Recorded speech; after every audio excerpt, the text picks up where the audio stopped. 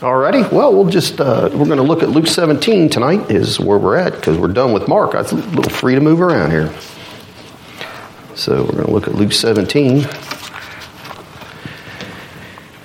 in verses 20 to 37 to the end of the chapter. So let's pray. Father, we just ask you, Lord, just thank you that you're here with us and have us here gathered to hear your word. Ask you'll speak clearly to us and encourage us, warn us, admonish us, and just cause us to be faithful to you, Lord. And we know that you're with us and you'll bring us through to the end. And we thank you for your faithfulness to do that in Jesus' name.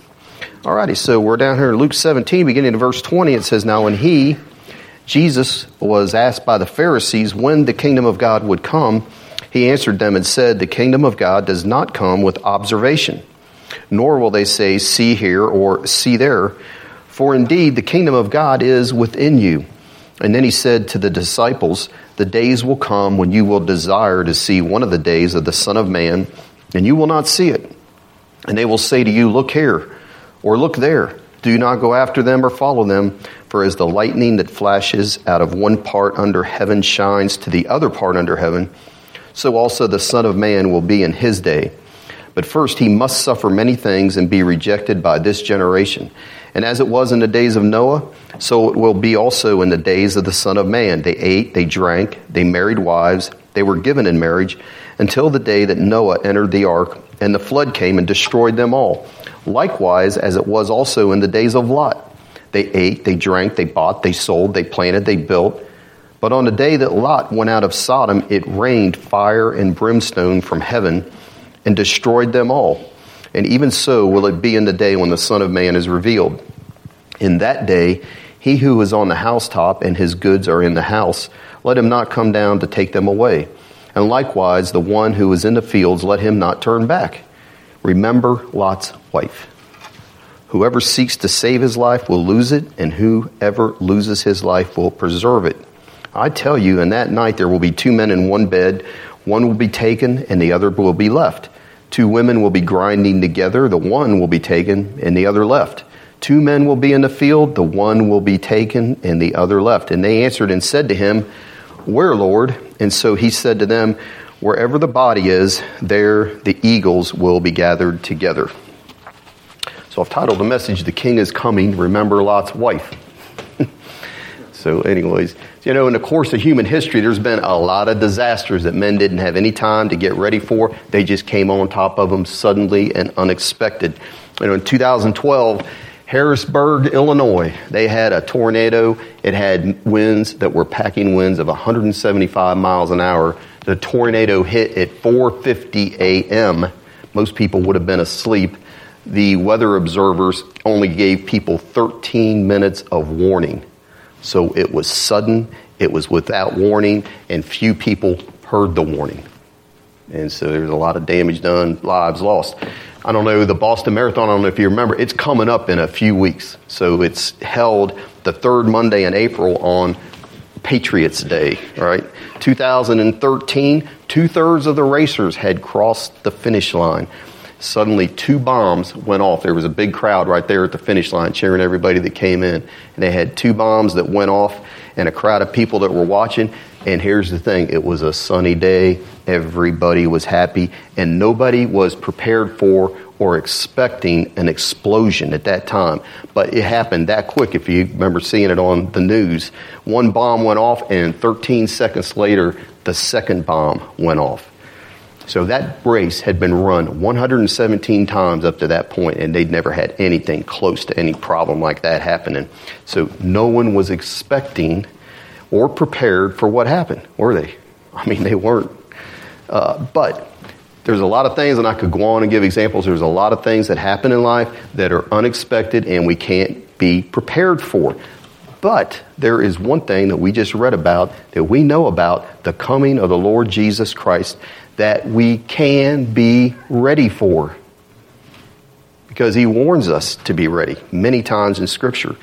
So just to give a few, Matthew 24, you don't have to turn to it, but Jesus said this, Know this, that if the master of the house had known what hour the thief would come, he would have watched and not allowed his house to be broken into. Therefore, he says, you also be ready, For the Son of Man is coming at an hour you do not expect. And so when the 5 virgins, Mr. Rudy likes to talk about, he doesn't want to be number 6, but the 5 virgins, when they had not made preparation to buy oil, and they're knocking on the door, and they're crying out, Lord, Lord, open unto us. What did he say? His answer to them was, assuredly, I say unto you, I do not know you. So the preparation there was they didn't know the Lord. They knew about the Lord. They had his name. They looked just like the other ones. But at the end of that parable in Matthew 25, Jesus went on to say to us, after giving that parable, he says to us, watch therefore, for you know neither the day nor the hour in which the Son of Man is coming.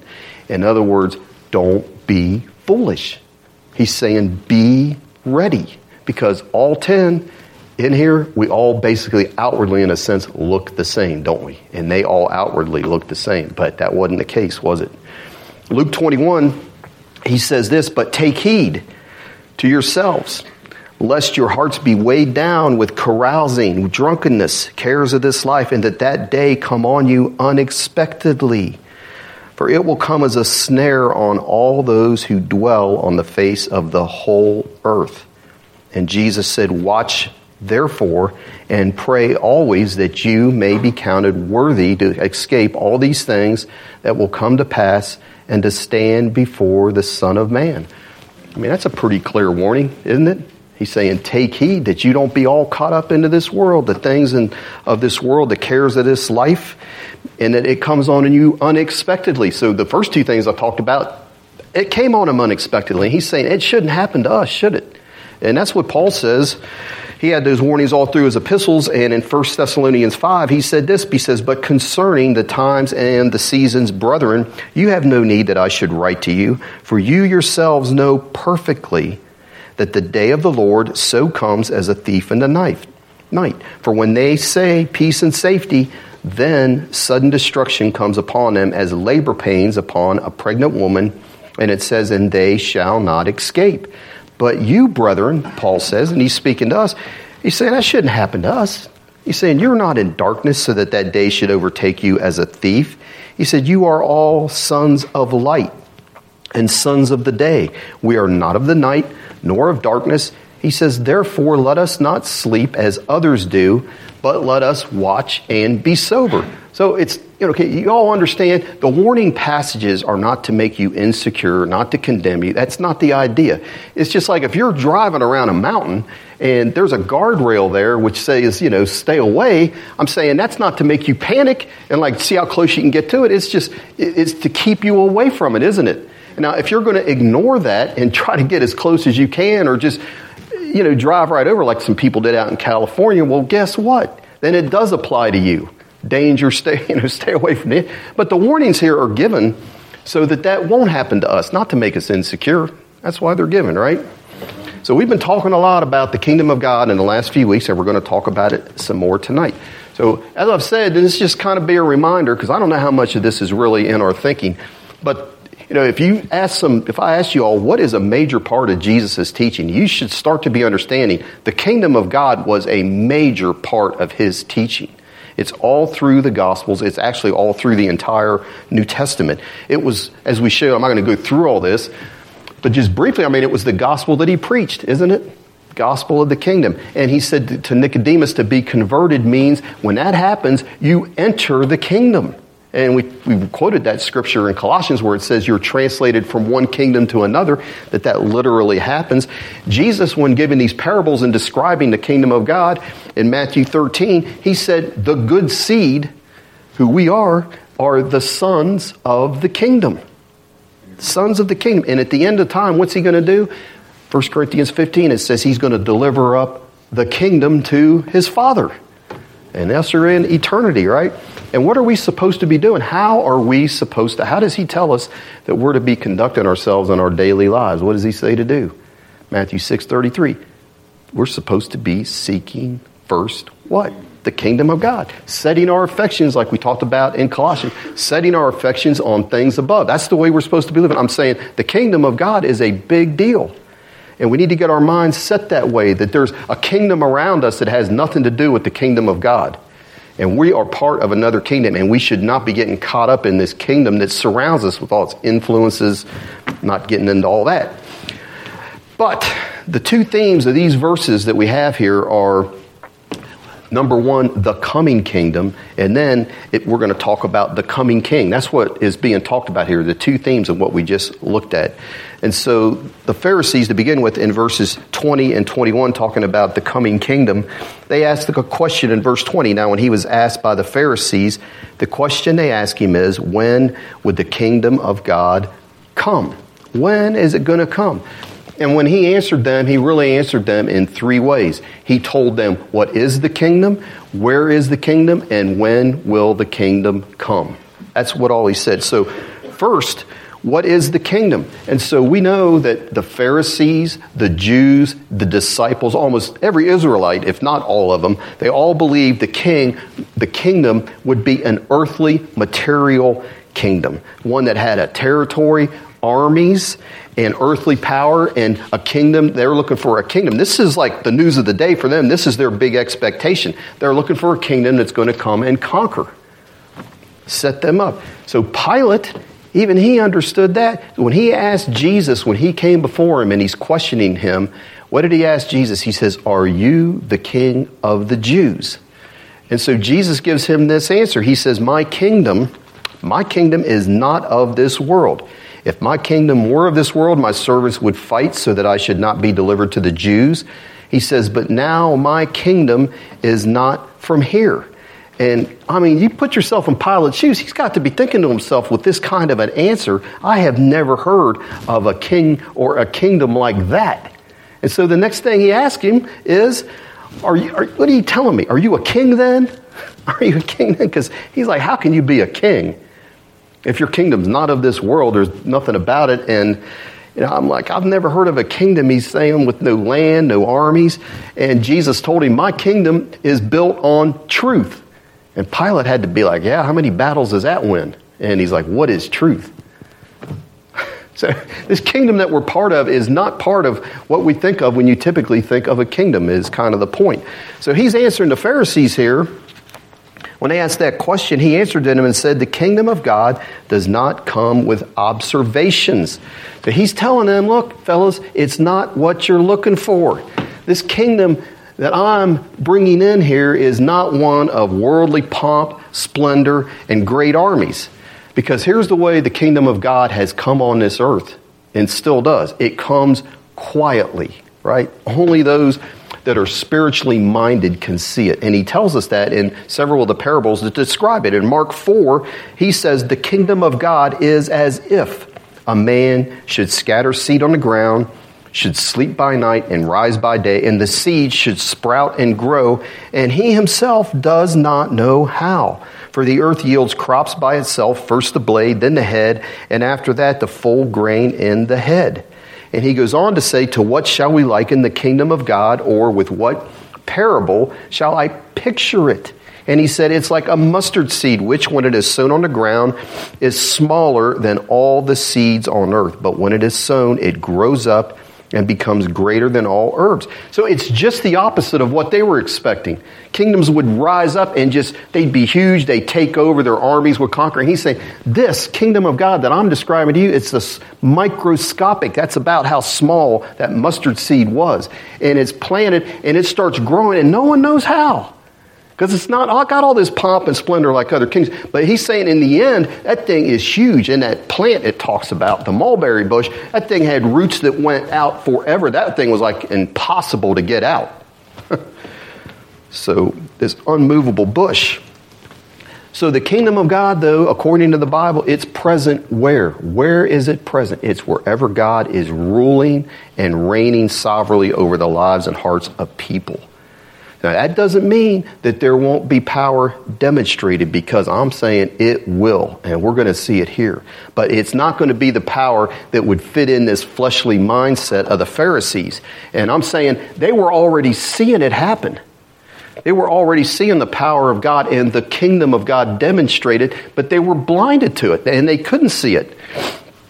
So these kingdoms that we have now in this world, they're under the control and dominion of Satan, aren't they? We all know that. And by submitting the power, people in the world, they submit their lives to the power and the dominion of Satan and the kingdoms of this world. So it's only those that hear the gospel, hear the good news, receive it and believe it, and by faith enter this kingdom of God, that thus we become, at that point, we don't look any different outwardly. Our names don't change. I mean, we still look the same, but we at that point become pilgrims and sojourners on this earth. And then we are seeking and praying. We're part of a kingdom, and we're praying for that kingdom to come. And the desire to be delivered to this one that's here. So this kingdom, it's here and now. How do people enter and experience it? It's like I said, by submitting to the sovereign rule of God's King, Jesus, over their lives. It's bowing to the lordship of Jesus, seeking first His kingdom, His rule, His will, His reign. We're living to please Him, His undisputed lordship in our daily lives. That is how we become part of this kingdom. And the second thing he answers in is, where is the kingdom? Because they're asking, when is it going to come? And you've got to be thinking, where is it? And he clears up any misunderstanding they might have had. He says, look, it's not in some specific place that you're going to be able to go and find. It's not some place you can say, this is what he's telling them in that verse 21. Look what he says. It's not going to come with observation. It's not something you're going to see like what you think a normal kingdom would be. He says, nor will they say, see here or see there.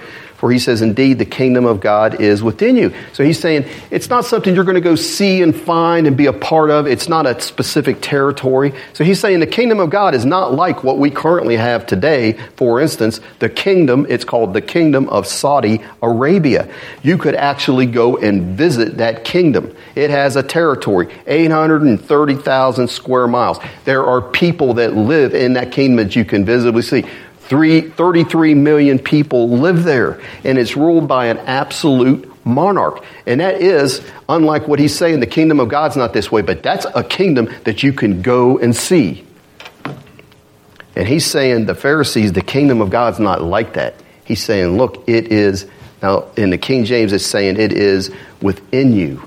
But here's the thing. Do we really think he's telling these unsaved, unregenerate Pharisees that the kingdom of God is within them?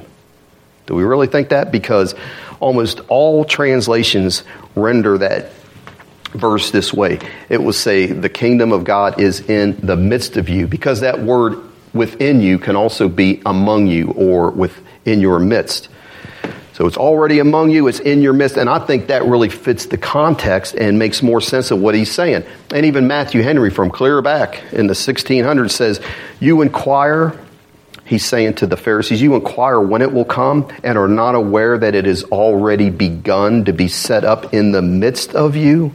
The gospel's preached, it's confirmed by miracles, and it is embraced by multitudes. He's saying, they're asking, when is it going to come? Where is he saying? It's right here in your nation. It's already started.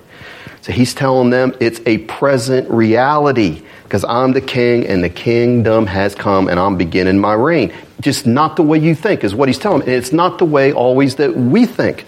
So he told them clear back in chapter 11 when they accused him of operating by the powers of darkness and the power of Satan. He says, if I cast out demons with the finger of God, surely, he said, the kingdom of God has come upon you. In other words, he's saying my presence, my authority, and my power, through that, in my presence here, my power, my authority, what's being demonstrated, the kingdom of God is right here in your midst. He's like, you don't need any other signs. They were always seeking for signs because he's saying the miracles I've performed are the only sign you need to see the kingdom of God has come. He's saying your problem, he told them, is you don't know how to read signs. You don't know how to read the signs of the time. And that's sometimes I think it's the issue with us sometimes, right? We need to understand the kingdom has come. It has never left. And he's still here. And he's still here in our midst. And he'll still do the same things. That's what he says. Now here's the thing. So just to clarify, the church, though, is not the kingdom. The Catholic Church equates its church with the kingdom. and they're politically motivated and everything else. But the church the church is not the kingdom, but I'm saying they are, though, closely related, because the church is to be made up of those, the people in here that are claimed to be members of this church are those that have been translated out of the kingdom of darkness into the kingdom of light, or the kingdom of his dear son, or the kingdom of God, right? The called out ones. The ones in here, we should be coming in here. Our church, this church, all of us individually, when we're not gathered together, but even when we are gathered together, this assembly should be under the lordship of Jesus Christ. Shouldn't it? And that's what we should, and if that's the case, then we should see his presence manifested in all kinds of ways, right? If that's what we are as a church. And that should help us to bring an expectation in here, I think. Amen. Don't you? It really is. And so we gather here under the lordship of Christ to hear his voice speaking through his word, through each other, when we read scriptures, when we pray, to hear his voice, to obey his word. And also, we're gathered together here to demonstrate the benefits of the kingdom. Amen. Healing, deliverance, love, unity, peace, and I could go on and on. That should be part of what it means when we're gathered together as the church. So we're not the kingdom, we're an outpost of the kingdom, an embassy of the kingdom. We're a light of the kingdom to the world. And on and on. Does that make sense? So here's the reason the church is not the kingdom. For one thing, we're not all the people, are we here? We're not all the people of the kingdom. But one day also, even within every group, there is going to be a separation that takes place. So in the church, there are tares and wheat, children of the devil and the children of God. And we don't know always who they are, do we? Some things can make it evident. But he said in another parable of the kingdom, Jesus said that it's like a man that has arranged a marriage for his son. And at the great wedding feast, there's one present there, an apparent member of the kingdom. And he looks over at him and he's like, "Where's your wedding garment?" And what does it say about this one? He was speechless. Somehow he got in there, seemed like he was a part of the kingdom, but he wasn't. Probably a church member, probably a faithful church member. I don't know. But it said he was speechless. And the king is like, you take him out, bind him hand and foot, and put him in outer darkness. Now, that's pretty severe. So my point is, hey, there's going to be a separation that comes one day, isn't there? So just because you're part of the church doesn't mean you're part of the kingdom. But as Paul would say, I believe better things of you, brethren. That's what he says. That's what I believe it, right? So Jesus is teaching here, the kingdom of God is anywhere a person or a group of people I'm saying this probably for the fourth time, but it's what it is, have submitted to his rule and reign, and they receive the benefits of the kingdom. So the third question they ask him, this question actually asked him, when will the kingdom be established? And so we've talked about this before. It was established and began when Jesus was anointed by the Holy Spirit as the Messiah, as the King. And so when you or I, though, when any of us or anyone bows the knee to the lordship and the kingship of Jesus, in that sense, the kingdom of God begins for them then, and it never ends. Once you're in, he doesn't take you in and out. You may think you're in, and he'll, in a sense, take you out. But once you're in, or you've entered in and you've been born again, he doesn't unborn again you. Amen. We don't have to be all insecure about that, right? So there's this already but not yet aspect to the kingdom. And we're looking forward to the not yet aspect of it. So where we're at right now. But it's what he goes on to tell us here in the rest of these verses is that not yet, that coming of the kingdom, that full realization, it's going to be linked to the coming of the king. And that's what's going to happen. So in these next few verses, 22 to 37, there's two aspects to the coming of the Lord Jesus Christ that we need to see. So this is not going to be exactly what I've said before, but the first thing we need to say is his rejection, and the second thing is his revealing. And there's two key verses that show that. For his rejection in verse 25, look what it says. It says, but first, he's saying he's going to come back like lightning, but verse 25 says, but first he, Jesus, must suffer many things and be rejected by this generation. And that's talking about his rejection. And the second is in verse 30, and it says there that even so will it be in the day when the Son of Man is revealed. His revelation, he's going to be revealed in his full glory. So Here's what we need to see about his rejection, and that is this. He talks about his rejection, but what we need to see is it doesn't stop with him. In other words, his rejection doesn't stop at the cross. The rejection of him and who he is continues all the way until the cross is here, his return is here. The rejection takes place all the way until he returns. That's what he's telling his disciples. Look in verse 22. He says, so this is why he's saying this. He said in verse 22 to his disciples, the days will come when you will desire to see one of the days of the Son of Man, and you will not see it. And they will say to you, look here or look there. He says, don't go after or follow them. So he's telling his disciples, well, what's he telling them? He's telling them that things are going to get so bad that you are going to long for me to be physically present with you. So it could be taken either way. Nobody knows for sure. I don't know for sure. He's saying it's going to be so bad for you, you're going to long for one of those days when I was here like I was when I walked the earth. Or it could be you're longing for the time I'm going to come back and set everything right in my full glory and majesty. It doesn't matter either way. He's saying you're going to be longing for that. He's saying, but it's not going to happen. You see where he says that?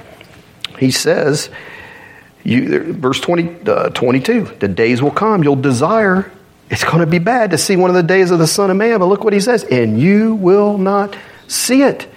And so what he's saying, when that happens, there is going to be a temptation to follow one of these seducers that tell you there is a place where you can find me. Or there is a man, these people take his place and act like they're fully representing him. False Christ that come in his name. False prophets and false teachers. They speak in his name. Because here's the way people are. This is all of us have to admit it. People like to follow people. They like to see a man that they can follow. That's what happens, right? And he's saying, don't do that. Don't be following a man in that way. Men that you can see and follow, they will lead you astray. That's why he says, look what he says in verse 23. And they'll say to you, look here or look there, because it's going to be that bad. He says, don't go after them or do what? Or follow them. Don't go after them or follow them. And here again, Matthew Henry, I liked what he said. Here's how he interpreted what Jesus was telling his disciples. Now, I thought this was good. He says, the days will come, he's telling these disciples, Jesus is saying, when you will desire to see one of the days of the Son of Man and shall not see it. He said, at first, indeed, you will have wonderful success. And Matthew Henry says, and they did. They had thousands were added to the church in a day. But he goes on to think what he thought Jesus was saying here. He says, but do not think it will be always so. Jesus is saying, you guys had great success, but don't think that it was always going to be that way. That's what he's telling them here. He says, no, you will be persecuted and scattered, silenced and imprisoned, so that you will not have opportunities of preaching the gospel without fear as you now have. And I thought this was interesting. Matthew Henry, writing clear back in the 17th century, said this, because I see this happening big time. He says, people will grow cool to it when they have enjoyed it a while. They'll grow cool to it when they've enjoyed it for a while. And isn't that what's happening now? They're growing cool to what once they enjoyed and once gave them joy and hope. And that's what he said. He says, so that you will not see such harvest of souls gathered into Christ afterwards as at first, nor such multitudes flocking to him as doves to their windows. And I'm saying, that's why I'm preaching this tonight. I'm saying, didn't Jesus say that there's going to be, or Paul say there's going to be a great falling away first before the Antichrist comes? Isn't that what he said? So he's telling, what he's saying here in Luke 17 is similar to what he said in Matthew 24. And we know this, but it says, he told his disciples in Matthew 24, he says, because, and he's talking about in the end times that we're heading straight into, because lawlessness will abound, he said, the love of many will grow cold. Isn't that what it says? It's going to be a problem time. And then he goes on to say a little later, he says, then if anyone says to you, look, here's the Christ, or there, do not believe it. For false Christ and false prophets will rise and show great signs and wonders to deceive, if possible, even the elect. And then he adds at the end of that, see, I have told you beforehand. And we're back to where, how should we be caught off guard? Like Paul said. Jesus said, I've told you this beforehand. The church is going to grow cold because it says iniquity will abound, and it is beginning to abound more and more. And it's exerting this great peer pressure on people and causing everybody, there's this more and more and more a temptation to compromise with the world and what you believe and what you want held on to. Isn't there? Yeah. There is. And that's because of that's why he's saying, when that trouble comes, and the persecution, I don't think is too far off. I don't know. I'm not trying to, you preach a message like this and 5 years down the road, you're preaching it again. It still applies though, doesn't it? Don't we still need to be prepared? Isn't that what he's saying? We should still be living like that. So here's why I'm dealing with this rejection. So the rejection that he talks about that he's going to experience in verse 25, he's telling us and telling his disciples that they are going to experience it too. Because here's the thing. When Jesus presented himself to the people as king, how did they respond to him? So you're in Luke 17. All you got to do is just turn over one page to chapter 19. And look, here was their response.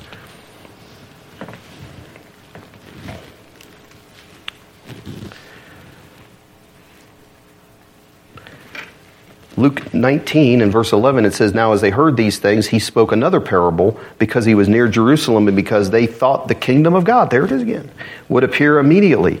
And therefore he said, a certain nobleman went into a far country to receive for himself a kingdom and to return. And so he called 10 of his servants, delivered to them 10 minas, and said to them, Do business till I come. But his citizens hated him and sent a delegation after him, saying, We will not have this man to reign over us. And they said that then, and they continue to say it up to this day. That's what the world says. Queen Elizabeth, when she was made queen, this guy, his name's the principal king of arms, George Bellew. They've got the crowd out there. And he asked the audience in each direction of the compass. This is what he would say to them. Sirs, I present unto you Queen Elizabeth, your undoubted queen. Wherefore, all you who are coming this day to do your homage and service, are you willing to do that? Pay homage and service to the queen? And the crowd would reply, God save Queen Elizabeth. Every time he said that. That was their reply. To which it says the queen would curtsy in return. So that's what happened when the Queen of England was presented to her subjects. But when the Lord of the universe was presented by Pilate to the people, not just to Jews, all of us, the world. They didn't say, oh yeah, we'll pay her homage and service. They say, we have no king but Caesar. And that's what happened. He was rejected, in other words. And like I said, that's been the position of the world ever since. We will not have this man to reign over us. And that's why, if you go back to Luke 17, I think that is one reason why he gives the examples of Noah and Lot. And he says, and as it was in the days of Noah, so it will also be in the days of the Son of Man. They ate, they drank, they married, until the day that Noah entered the ark and the flood came, destroyed them all. Likewise, as it was also in the days of Lot, they ate, drank, bought, sold, planted, built. But on the day that Lot went out of Sodom, it rained fire and brimstone from heaven and destroyed them all, is what it says. So why does Jesus tie in Noah and Lot? Because here's the thing. Both of them were rejected by the men of their generation, weren't they? And that ties in directly to what is going to happen in these last days. And when they did that, though, what happened? They suffered catastrophic consequences, didn't they? So Noah, we know, was a preacher of righteousness. And what did he offer? He offered to one and all the free offer of God's grace. In other words, I'm sure anyone that wanted to could have entered the ark. Just like today, it's whosoever will. Anyone could have entered the ark with him. But instead, we're talking about rejection. What did they do? They scoffed, they ridiculed, and they rejected his offer. Rejected his offer. Yeah. And Lot, it says, was a righteous man. It says he was vexed by the filthy conduct of the wicked, for that righteous man dwelling among them tormented his righteous soul from day to day by seeing and hearing their lawless deeds. And so it all kind of came to a climax when the day those two angels came and they came to visit Lot, and the men of Sodom want him to send them out so they can rape them. And he said this to them. And he said it nicely. He said, "Please, my brethren, do not do so wickedly." And you know what their response to him was? It was the same response this sex-obsessed generation that's coming up says to anyone who tries to warn them of their sin. Here's what they said. And they told Lot, they said, "Stand back." And then they said, this one, speaking of Lot, he came in here to stay. He came to stay here. And he keeps acting as a judge. That's what this generation says. If you say you shouldn't be having gay marriages, you shouldn't be committing fornication, unmarried people sleeping together, all of the things that's going on. And the common thread is, don't let anyone judge you. Don't be my judge. And that's what the men of Sodom said to Lot. Stand back, they said. This one came in to stay here, and he keeps acting as a judge. And they said, now we will deal worse with you than with them. And the angels had to literally, supernaturally intervene, or they would have. Lot would have been in big time trouble. And so that's what the wicked generation will do to the righteous if God allowed. So Noah and Lot were rejected, and the outcome, it says in verse 27 and verse 29, 2 times, they destroyed them all. That was the consequences to rejecting the Lord. That's what was going on there. So Jesus will be rejected. He's going to be rejected when we present him to the wicked today, and it's saying there will be consequences. But the second thing, he will be revealed in verse 30. Even so it will be in the days when the Son of Man is revealed. So he was revealed in his first coming, but that veil of flesh, clothed in flesh, his revealing was limited, except for on the Mount of Transfiguration. We only had 3 people that saw that. But what we're seeing here, though, is, and what he's saying in his second coming, when he returns in his second coming, there is not going to be any veil. He will come in his full glory and majesty. And that's what we have. If you go back up to verse 24, look what it says. For as the lightning that flashes out of one part under heaven shines to the other part under heaven, so also the Son of Man will be in his day. His glory is going to fill the whole earth. And like it says, that lightning flash is going to go over the entire earth from one end of heaven unto the other. So it's not going to be like the first time because he's limited to Palestine. He's just a mere man. But when he returns, what do we know that it says? When he returns, Revelation 1:7, every eye will behold him. So when he comes back, it's going to be public and visible and universal. And here's the thing, there will not be one being in the universe that will scoff at that time. They did the first time, and they rejected it, but not the second time. Because it is written in Philippians that at the name of Jesus, every knee should bow of those in heaven and those under the earth, and that every tongue should confess that Jesus Christ is Lord, to the glory of God the Father. So he's going to be revealed as Lord of all the earth when he comes back the second time. There won't be any doubt about it. Everyone will, quote unquote, get it at that time. But the second thing is he's going to be revealed as the judge of all the earth. So when it says, "But on the day when Lot went out of Sodom, it rained fire and brimstone from heaven and destroyed them all," and he says, even so, just like that, he's saying in verse 30, even so will it be in the day when the Son of Man is revealed. So here's the significance of that. The people of Noah's day, the people of Lot's day, they had no concern for the Lord and his warnings that were given through those 2 men. They just brazenly continued on in their sins because it didn't seem like there was going to be any consequences. They ate, they drank, they married wives, and it says, and others, whatever that would mean. They bought, they sold, they planted, they built. The sun was shining, their bills were paid. Everything seemed great, and they were oblivious. Thought that's going to go on forever. And so they excused God from their lives, didn't they? Excused him from their lives. And Noah's warning fell on deaf ears. So it would seem like there was no thunder before the lightning, but really there was thunder. There was thunder for 120 years. God's voice was speaking through that man, Noah. It's just they had become hardened and they tuned it out and they couldn't hear it anymore. And so this man Edwards says this: people were just simply too busy to take the kingdom of God seriously. Only the vigilant few who were prepared for the impending catastrophe were saved. I mean, we need to give serious heed to what I just said. People were simply too busy to take the kingdom of God seriously. Only the vigilant few who were prepared for the impending catastrophe were saved. And so we need to let the thunder of our Lord Jesus Christ, the words that we've read in this text, we need to let his voice there be the thunder to us today before the lightning comes. We've been clearly warned, haven't we? I mean, it's not my voice, it's his voice. Just reading the scripture, we could have stopped after we read the end of that chapter. And we've been sufficiently warned. So what are verses 31 and 32 telling us? Saying this, where he says that in that day he was on the housetop and his goods are in the house, let him not come down to take them away. And likewise, the one who was in the field, let him not turn back. And the second shortest verse in the Bible, remember Lot's wife. And what's it telling us there? It says we had better realize that building a life in this world, accumulating and prizing possessions will do what? What's it telling us there?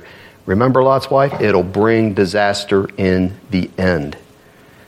So listen, if the Lord's speaking to you in whatever way about you need to give up this goal in your life that's going to bring you this monetary security, but it's taking you away from the Word, you need to think about what's being said there. That's what he's saying. Because that's where her heart was. Obey him and let him provide. And so we see that turn back a few chapters in Luke 12. This is exactly what he's saying back here in Luke 12. And we got to make a lot of decisions like this through life. Look what it says in Luke 12:29. He says, do not seek what you should eat or what you should drink, nor have an anxious mind, for all these things the nation of the world seek after, and your Father knows you have need of these things. He says, but seek the kingdom of God. All these things will be added to you. And I always like this verse 32. It's a great verse. Do not fear, little flock. Well, we definitely are there. For it is your Father's good pleasure to give you what? The kingdom. He wants to do it. So we don't have to fear, little flock.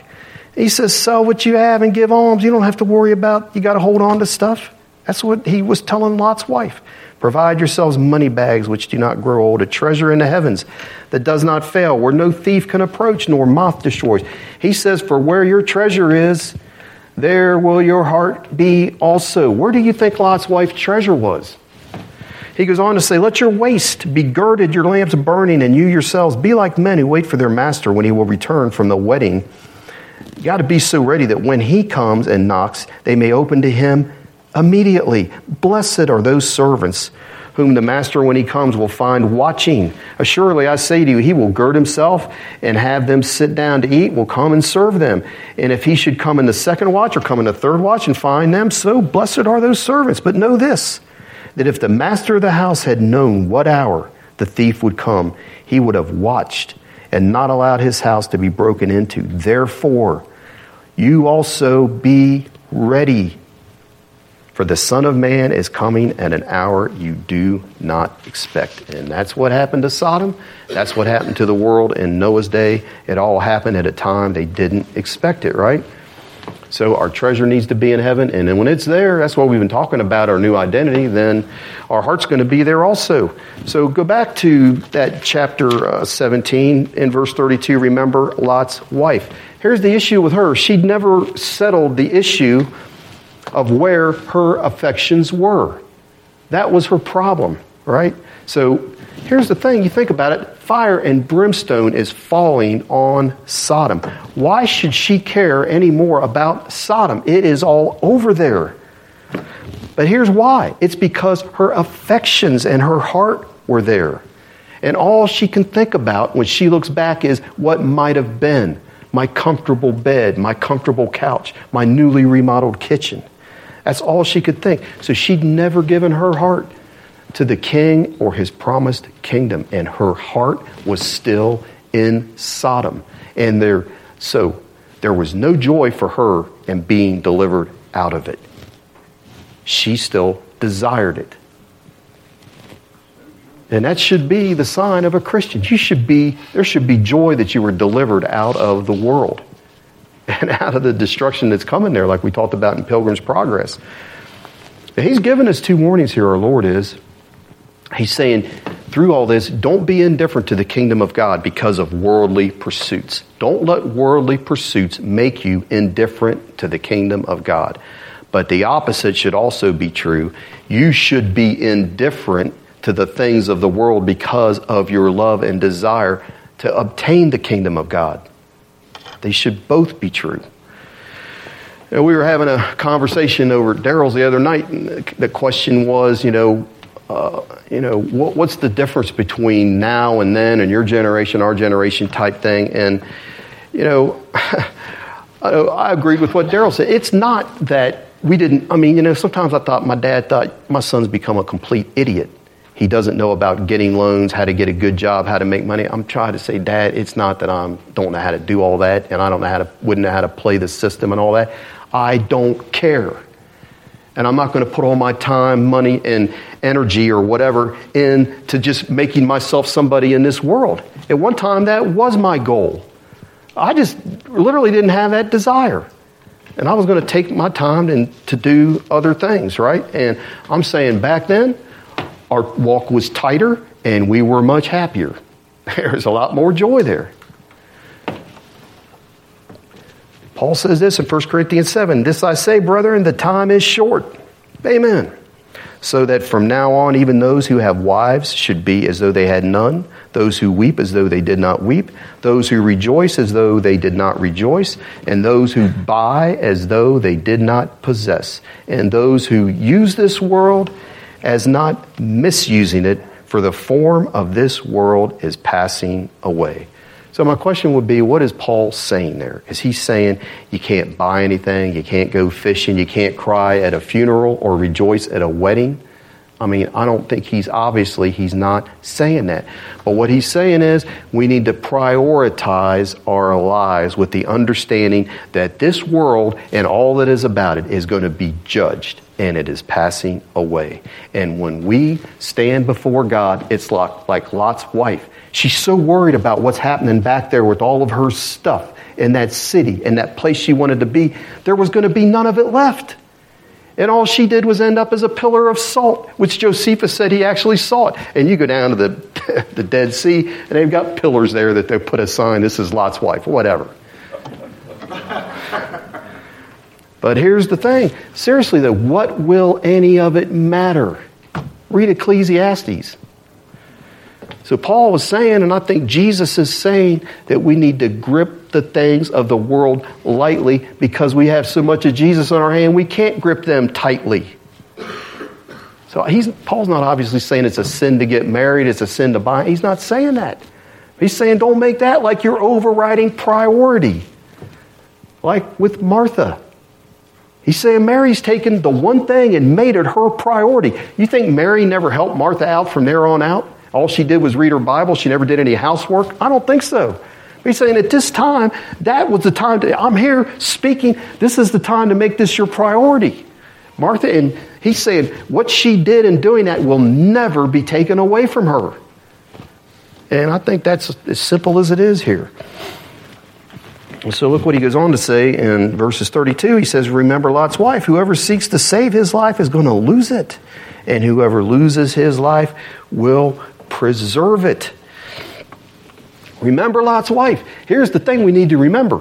She was Lot's wife. And she was the wife of a just man. She was involved intimately with a family that was very godly. Abraham was his uncle. She would have been around him. She traveled down to Egypt. So she's with them. She's with this godly family, intimately connected, one flesh with Lot. They had to get along. He loved her. He didn't leave her behind. It wasn't like, hey, this is my opportunity. I'll get rid of her. I'll leave her there. No, he took her with her. But here's the point is closeness to a saint, whether it's a mate, a friend, a mother, a father, does not guarantee salvation, does it? And that's what we have here. Look in verse 34. He says, I tell you that night there's going to be 2 men in one bed. And it's not what it means. Back then, they didn't have 13 bedrooms, so sometimes you'd have a dad and a son or brothers in bed, nothing going on there. But he says what's going to happen is one of them's going to be taken, the other will be left. 2 women, they'll be grinding together. Hey, they look exactly alike, like the virgins. But one is going to be taken and the other will be left. 2 men will be in the field working, painting the house. The one is going to be taken, and he's saying the other is going to be left. Closeness does not guarantee salvation. Doesn't guarantee the same end, does it? Because God is going to be judging all of us on what? Our hearts. That's what he's going to be judging us on. And the other thing is, remember Lot's wife. We have to remember she was delivered out of Sodom, and yet she still perished. So outwardly she seemed to obey, but her heart was still in Sodom. And the other thing is, her problem was she didn't deal with sin in her heart because she was rebellious. Because the command, if you go back and read Genesis, was escape for your life. Do not look behind you or stay anywhere in the plain. Escape to the mountains lest you be destroyed. She was warned by God not to look back and did it anyways. And Jesus warned us, no one having put his hand to the plow and looking back is fit for the kingdom of God. So that's the point of that is, if we need to make a correction, we need to make a correction. We're looking back on our former life and thinking, man, things seemed easier then. Or we're looking back at the way people interpret Scripture, and boy, that seems easier then. Maybe we were wrong.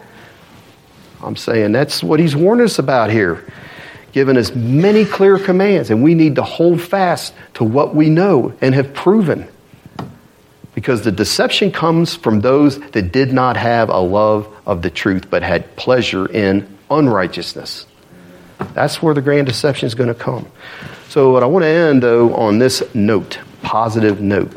On the other hand, when you look at this situation with Noah and Lot, he took care, we know this, he took care of those that were his, those that trusted his word and obeyed, because Noah was spared and his family. Now, that wasn't like Noah had something special, because the only reason he was able to do that is it says Noah found grace in the eyes of the Lord. And he entered into that ark when that happened, and he obeyed. That was all the grace of God, and he was safe. And we taught that if God, if he's began a work of grace in you, if he's done that, he will bring it to completion just like Noah's ark. So we have a responsibility. We have to obey, but we don't have to sit here and live in fear that we're going to be judged with the world. We just got to obey the Lord. If you're not doing that, tonight's a good time to begin, isn't it? It's still not too late. And Lot was taken out of Sodom, delivered from destruction. He was safe. Now, he wasn't quite as godly, I wouldn't say, as Abraham, by where he chose to live and kind of suffered the consequences. But yet, nonetheless, even Lot, God loved him.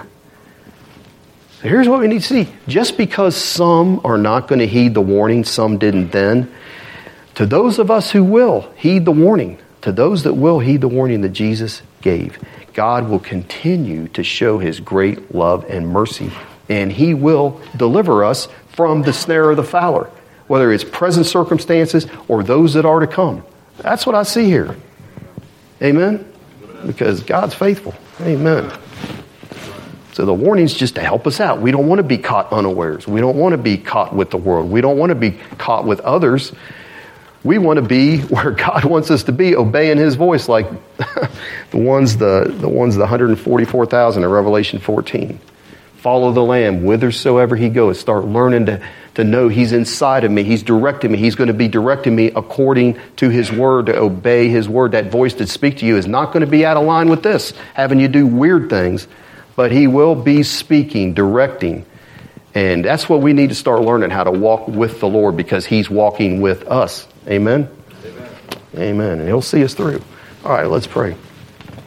Father, we just thank you once again, Lord, that for your clear word that you've given us, the warning that you've given us, and that we just pray, Lord, that all of us here be counted worthy to escape those things that are coming, Lord, and that we'll be prepared won't get caught up in the things of the world, and we'll be reminded of that, Lord, on a daily basis. And we'll give priority to the things that you give priority to in seeking your kingdom, our prayer life, our reading the word, communing with you, singing in our hearts to you, Lord. I just ask you'll help all of us in that way, Lord, and that your grace and mercy will be poured out on all of us here today. And I just thank you that you'll do that in Jesus' name. Amen.